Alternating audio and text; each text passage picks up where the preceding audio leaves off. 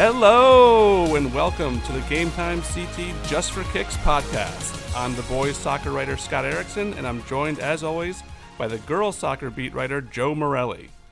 Good morning. How are you? I'm good, Joe. Yes, Tuesday morning, bright and early. Bright and early, and let me tell you something. Joe Morelli's coming in hot into the studio today, so we're going to get right into the Hamden-East Haven game and what happened with this game the other day. It was a 15-1 decision for Hamden, but I'm going to let Joe tell you all about what's going on there and what the controversy is. Yeah, and we could also do both boys and girls stories in our area, and I do standings for both sports on my own time, and I happened to come across a score that kind of caught my eye. From Saturday, it was Hamden 15, East Haven 1. Mm-hmm. And I contacted SEC Commissioner Al Carbone. I said, did you know about this? He said no, because they discussed in their meetings and with coaches score management stuff, and when they see a score that's outlandish in any kind of sport. Right. And in his discussion, when he told me, when I spoke to him, he's like, the biggest discrepancy of a game in boys soccer in the 25-year history of the league. That's incredible. Yeah, and they were, because the two previous ones were 2 13-0 games. One the very first week of the SEC in 1994, and then one in 2006, and both were 13-goal spreads. The last boys soccer game decided by more than 10 goals or more was in 2011. Listen, I was not there. Right. I tried to get all parties aside. Hamden was not commenting why it happened. Did they run it up? Did it get out of control? Were JV scoring or not? I don't know what happened. They had their chance to say it. They did not. That is their business to handle it in-house. Sure. But if you're East Haven, and again, they lost 8-0 last night to Brantford, so they've had their troubles this year. Of course, right. To me, there's no place for that. Right. I mean, I've been around colleagues. There's a guy in this company by the name of Dave Agostino, used to work at the Connecticut Post a long time ago, wrote a column about when there was happened on the girls' side. And it was talked in, and you close your books at 7-0, you pass the ball around. Now, there's a place, well, is that embarrassing opponent if you're just knocking it around and not trying to score? But 15-1, and here's the interesting thing. The game was stopped with 17 minutes left. The East Haven coach stopped the game. So it could have been a hell of a lot worse. Right. And there's no place for that.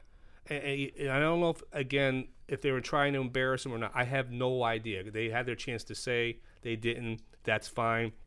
But if you're East Haven, if you're a soccer coach who's been around the game a long time, I doubt you want to be a part of a 15-1 game on either side. Yeah, I think so. So there's two sides to this. First of all, you say when in a sport like this, like East Haven needs to defend itself, it needs to put up a fight. But you get to a point, like you said, where it's 7-0, 8-0, and the common thing in soccer is to pull it out. And I think this works in soccer more than other sports. You see the score management in other sports like football, because you had kids like falling down, not running in, like it really hurt the competitive nature of the game.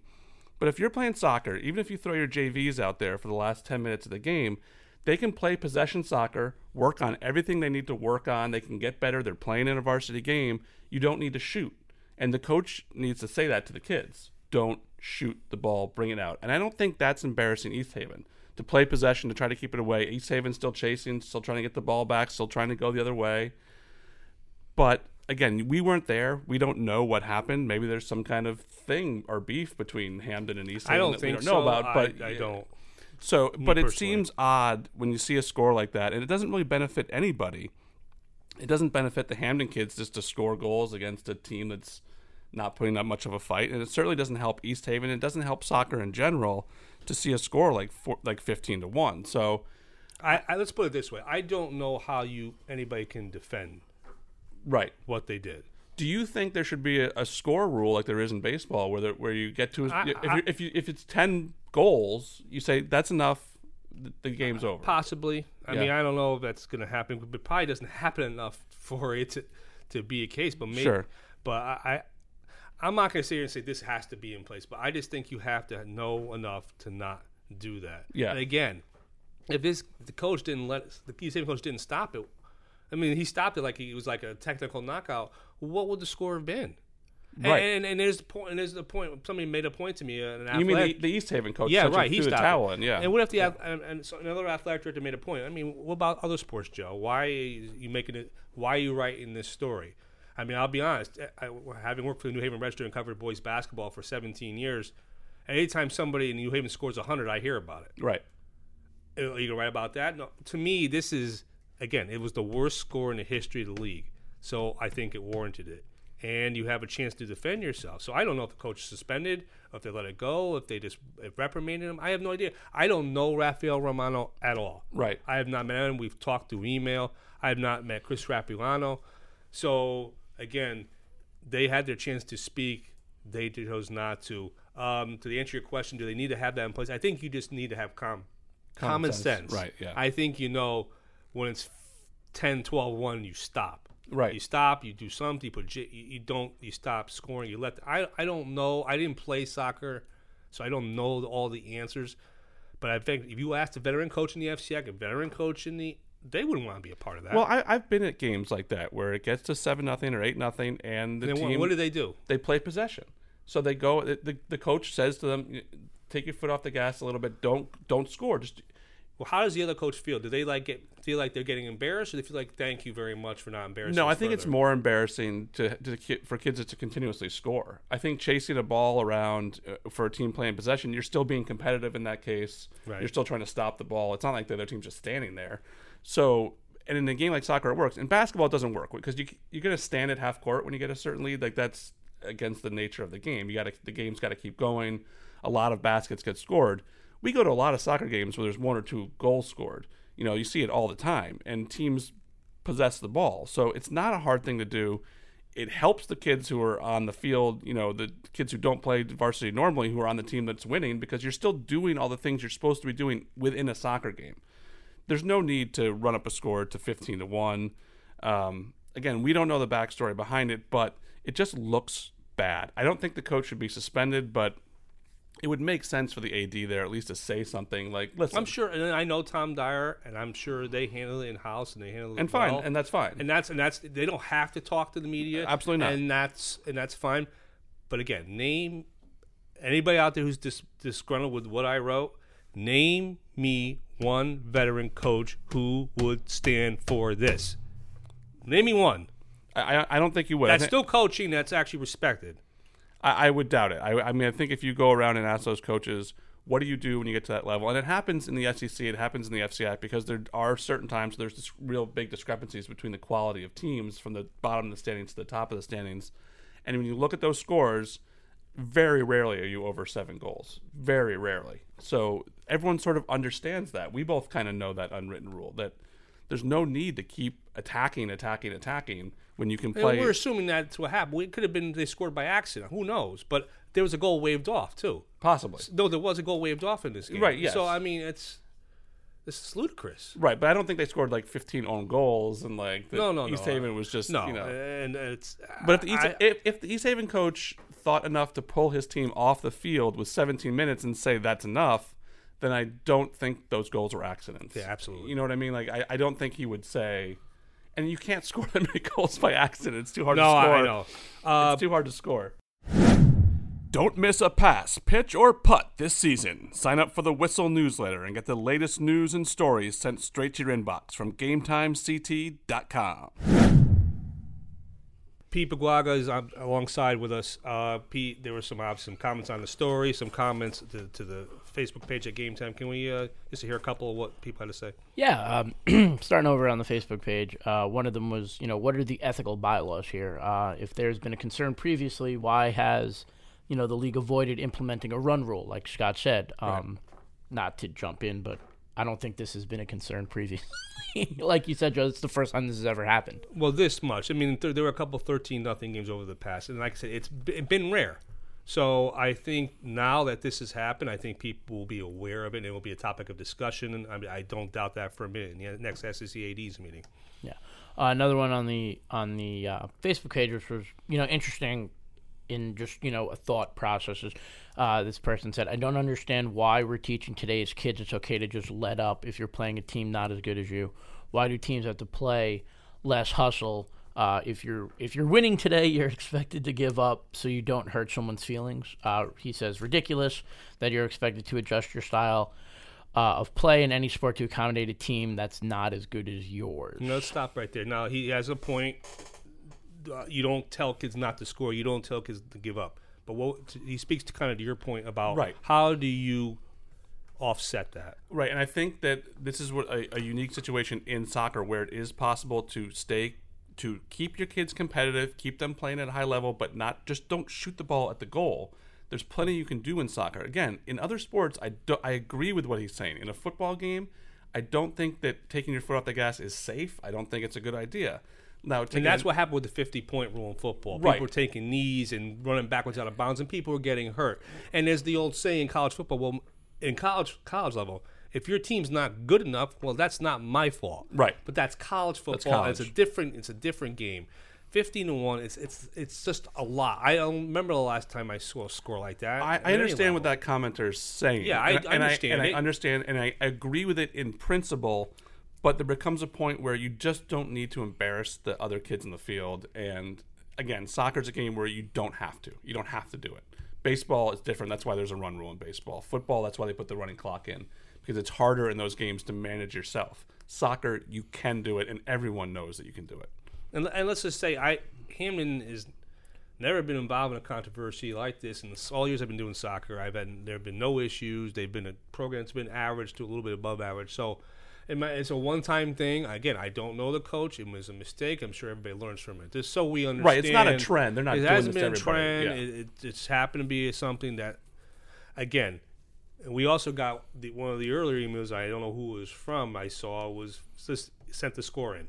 So obviously people saw the score. People from East Haven, It jumped off the page when you see and that. asked the kids how they felt. And again, it's not, well, they should be better. Well, they're not better, and sometimes you have to kind of think for them or make that decision yourself. Go ahead, Pete. Just a little side question. If you were in the shoes of an East Haven player, Yeah. this is a question for me. That's a good question. I don't know. Long time, first time. If you guys were a player on East Haven, Yeah. would you want them to let up, or would you want them to keep a tag? You know what I mean? Like That's a good everyone's que- saying, that's a think good of the question. kids. But if you're a competitor or something like that, like if you're a kid on East Haven, like, do you want them to, just stand there for 20 minutes kicking the ball around? You I can't don't stand know. there. I mean, you still have to move, and you still have to play possession. You have to shift around. East Haven can still chase the ball. East Haven can still try to get it back. East Haven can still try to score. The other team just doesn't have to shoot. And I don't think that is look, if the ball rolls right in front of the goal and the kid, then sure, kick it in. But that doesn't usually happen. You know what I mean? You have to get the ball there.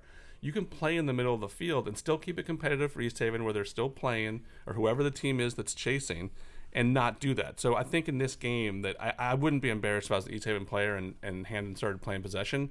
I'd be much more upset losing 15-1 than losing 7-1, and for the last 15 minutes I just had to chase the ball around, No.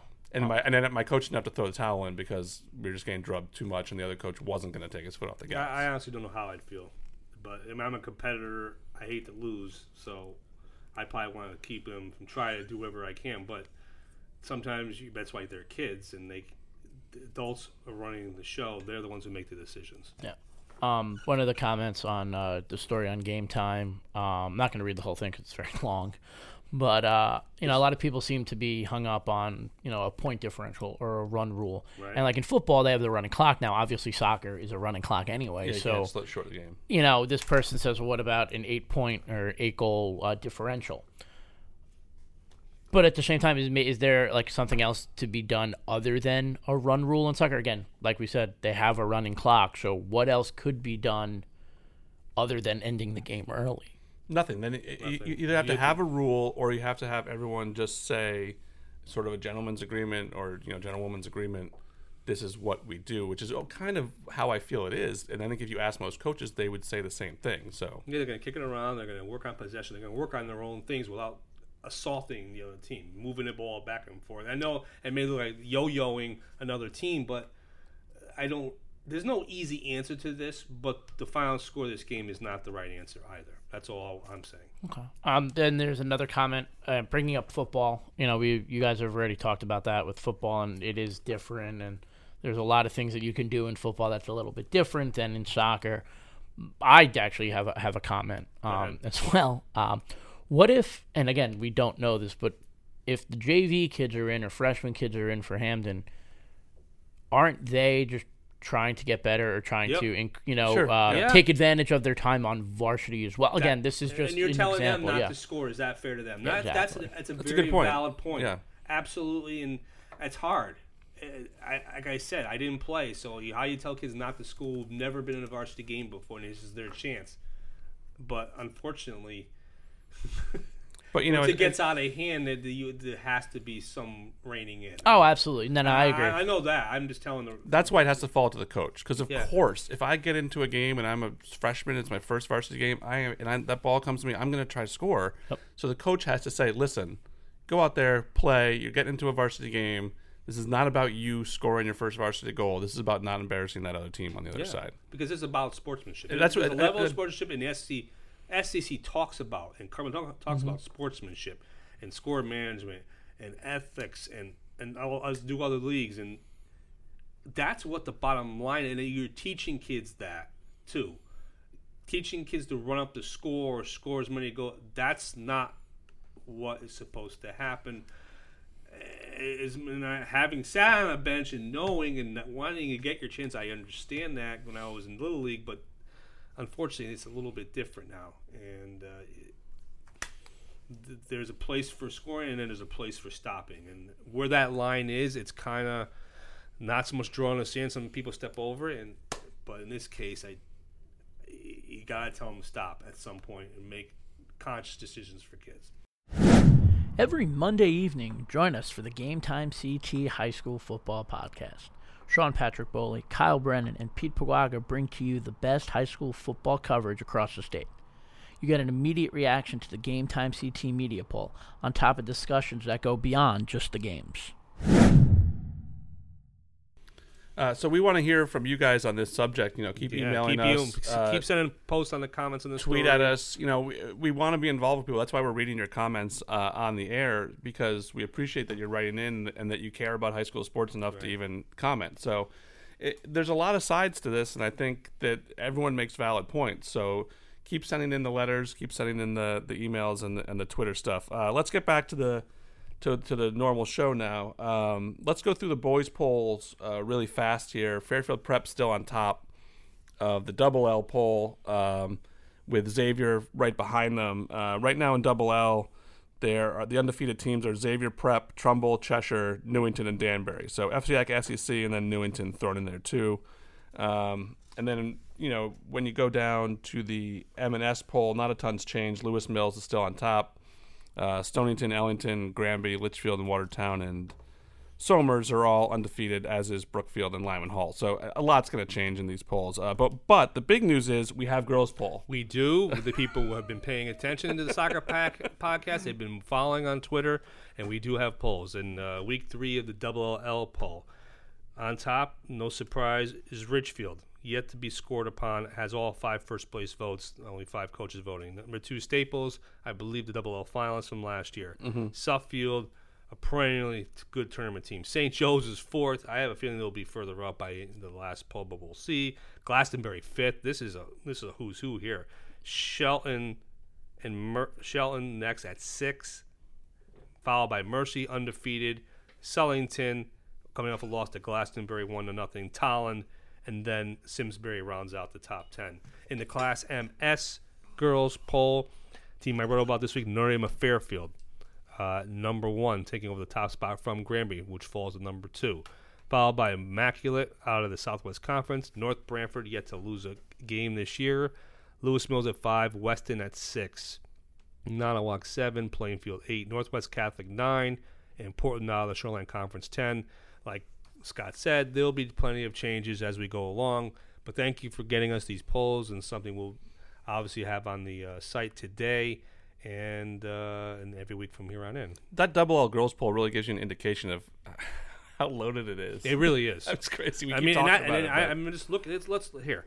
Let me just see. I don't know off the top of my head. Richfield's Double L. Right. Staples is Double L. Stuffield, I think, is L. I think. Maybe it might be Double L. Glastonbury double L? St. Joe's Double L. Glastonbury's Double L. Shelton's Double L. Mercy's L. Southington Double L. Tolland, I would think, is L. Simsbury probably Double L. So, yeah, it's loaded. Loaded. You may see 10 at one point, all Double L schools. Yeah. And the other receiving votes are South Windsor, Naugatuck, Watertown, Massac, and Wilton. and Massac lost to Shelton. So like you said, yeah, double L stands for loaded. I can't think of another L. I don't want to say lovable loaded. I was like, wow, you got a loaded, loaded. No, anyway, that's enough. So We'll stop there. yes. I want to talk about a couple games that I saw over the last week. I went to Weston and Barlow last week. I got a few things to say about Barlow. First of all, that campus is huge. I don't know if you've been to Barlow, Joe Barlow, Been a long time. but it's so spread out. The fields are like over acres and acres. Well, yeah, I remember having to walk. I think they had a Southwest Conference tournament final there, and I had to walk to it's a long walk from the parking lot. I don't know. That was It was long. 15 and then, years ago. But what's cool, what I really, really love about Barlow is they play their home games on grass. For kids who don't know, this is a natural thing that grows out of the ground, and people used to play sports on. So at Barlow, they play soccer on grass. I love soccer on grass. I don't know of many schools in the SWC, SEC, or FCIAC that still play on grass. I wish more did, because soccer really is a great game on grass. I also loved Barlow's uniforms. They had like these bumblebee uniforms, Right. black and yellow stripes, black and yellow striped socks. I should say that Barlow did lose the game to Weston 1-0. Weston was super excited about this. They were like taking photos in front of the scoreboard afterward, like they had won the Super Bowl. But that's a big rivalry game for them. And they won. You know, Weston's got 11 starters who are all seniors, but it was a freshman, Max Weiss, making the cross to a sophomore, Henry Cohen, for the goal in that game. Really fun to go up and see an SWC game. And then last night I saw an excellent game in the FCIAC. Trumbull and Ludlow played like a playoff game. It was 3-2, back and forth the whole way. Cristo Bocci from Ludlow played a really good game. And then I got to see Jason Weinstein play in person, and Andrew Restrepo had a great game playing forward for Trumbull last night. And Tiago Frazo, I hope I'm saying his name right. He plays center midfield for Trumbull. He's a junior, and he really stood out to me last night as a kid that I hadn't heard of before, but was excellent player. So I really enjoyed watching those two games this week. What did you see on the girls' side? Unfortunately, I didn't see a lot due to the weather and other responsibilities. Right. So I left that to you this week there, Scott. But some good games to go out and get and see this week. I think weather permitting tonight, Tuesday, Farmington at Southington. Southington, again, coming off the loss to Glastonbury. Farmington has dealt Glastonbury its only blemish, a tie. Interesting situation. Hand at Guilford is one of the big rivalry games. They're good teams kicking off at Wednesday at 6 o'clock. Guilford's yet to win a game this year. That's a traditional program. It's a surprise to me. That's surprising, yeah. 0-2-2 last check. Mm-hmm. Can they hold serve against Han, which checking to see how they did against Old Lyme, and they was tie 1-1. So Han is not at that elite level as last year, so they're trying to build. So we'll see how interesting that is. And again, a team I mentioned already, Notre Dame of Fairfield, they're going to Newtown. They've only given up 2 goals, Notre Dame. And Newtown comes off a shutout where they shut out the duo from Massac, Lawrence, and the other girl. So, again, as we said last week, you're going to see the teams rising to the top as we go along. But the big one, Thursday, October 11th, Richfield at St. Joe's.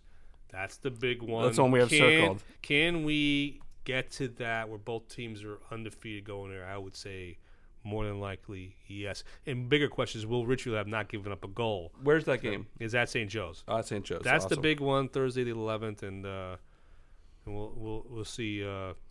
With the standings now, especially in soccer, sometimes if you get a team like you said, 0-2-2, they've tied 2 games, they played really well. Sometimes there's not wins there, so the records early in the season in soccer can be a little deceiving. You know? It's my understanding that they're struggling. This is not a vintage Guilford team. But I just mean in general, right? Because like the Greenwich boys have, were started out the same way, 0-1-3 or 0-1-2. Who do they play? They tied McMahon, and I forget who else they tied, but right. McMahon's playing a lot of teams really close this year because they put like 6 kids back on D, so you're gonna have a lot of 1-1, 2-1 games. They tied Stanford last night 1-1. There's some good games on the boys' side to go see this week too. Today up in Hartford, Newington and Hartford Public, both teams coming in unbeaten and at the top of the CCC standings. That's a really fun one if you can get up that way and it's not rained out. And then Lewis Mills at Nonawag. Lewis Mills obviously rules that league, but Nonawag started out really well. They've only lost one game so far. I'm sure they would love to go in there and upset Lewis Mills, which would be quite an upset, out of the Berkshire League for anyone to beat Lewis Mills the way they've played the last few years. Wednesday night in the SEC, Brantford at Guilford. Both these teams think they're good enough to compete for Class L, and I think they are too. So that should be a really fun one. 6:30 Wednesday night. That could be a great game to go check out. And then also Wednesday at 5 p.m. is a huge one in the FCX. Staples at Greenwich. These two teams genuinely don't like each other. The coaches don't seem to get along. The kids don't like each other, and they really, really go at it when they play. So if you're in that area, go check out Staples Greenwich. Thursday in the SWC, we got New Milford at Brookfield at 7:15. Right. These two teams are both good out of the SWC is good soccer. Weston and Barlow are both good. New Milford and Brookfield are both good. Girls Newtown's too. pretty Yeah, good. Yeah, absolutely. girls too. Yeah, absolutely. They can play. Listen, we talk about the FSEC a lot. Yeah. The SWC can play. They can. They can play. Absolutely. In soccer, they hold their own. They may not have the state titles of the CCC recently, but the teams are there. Although Barlow did win a state title. Then Crosby at Holy Cross in the NBL. Crosby's played well this year. Holy Cross is also off to a fast start, so we'll see if they can actually play with Crosby. That's a game that Holy Cross always wants to win. And then Saturday, we got Old Saybrook at Hale Ray in the Shoreline. 6:30 Saturday game. I always like those late Saturday games and standalone there. And I think Old Saybrook and Hale Ray could be a fun one. This was a fun podcast today. We got into a topic that we weren't expecting, and I hope that generates some interest amongst people. I think you made some good points, and I'm glad we read the letters from the readers. Yeah, because I think they're the ones who help us get our hits. They're the ones who are supporting our missive. And there's no right or wrong answers here. It's a subjective topic. It's how you feel about certain things, running up the score, or when is enough, right. or are you not good enough to compete, and that's why you're seeing programs drop because of numbers and different sports. So it's an unfortunate thing. I'm sure it's an isolated incident, but I thought it was worth noting. That's up for debate.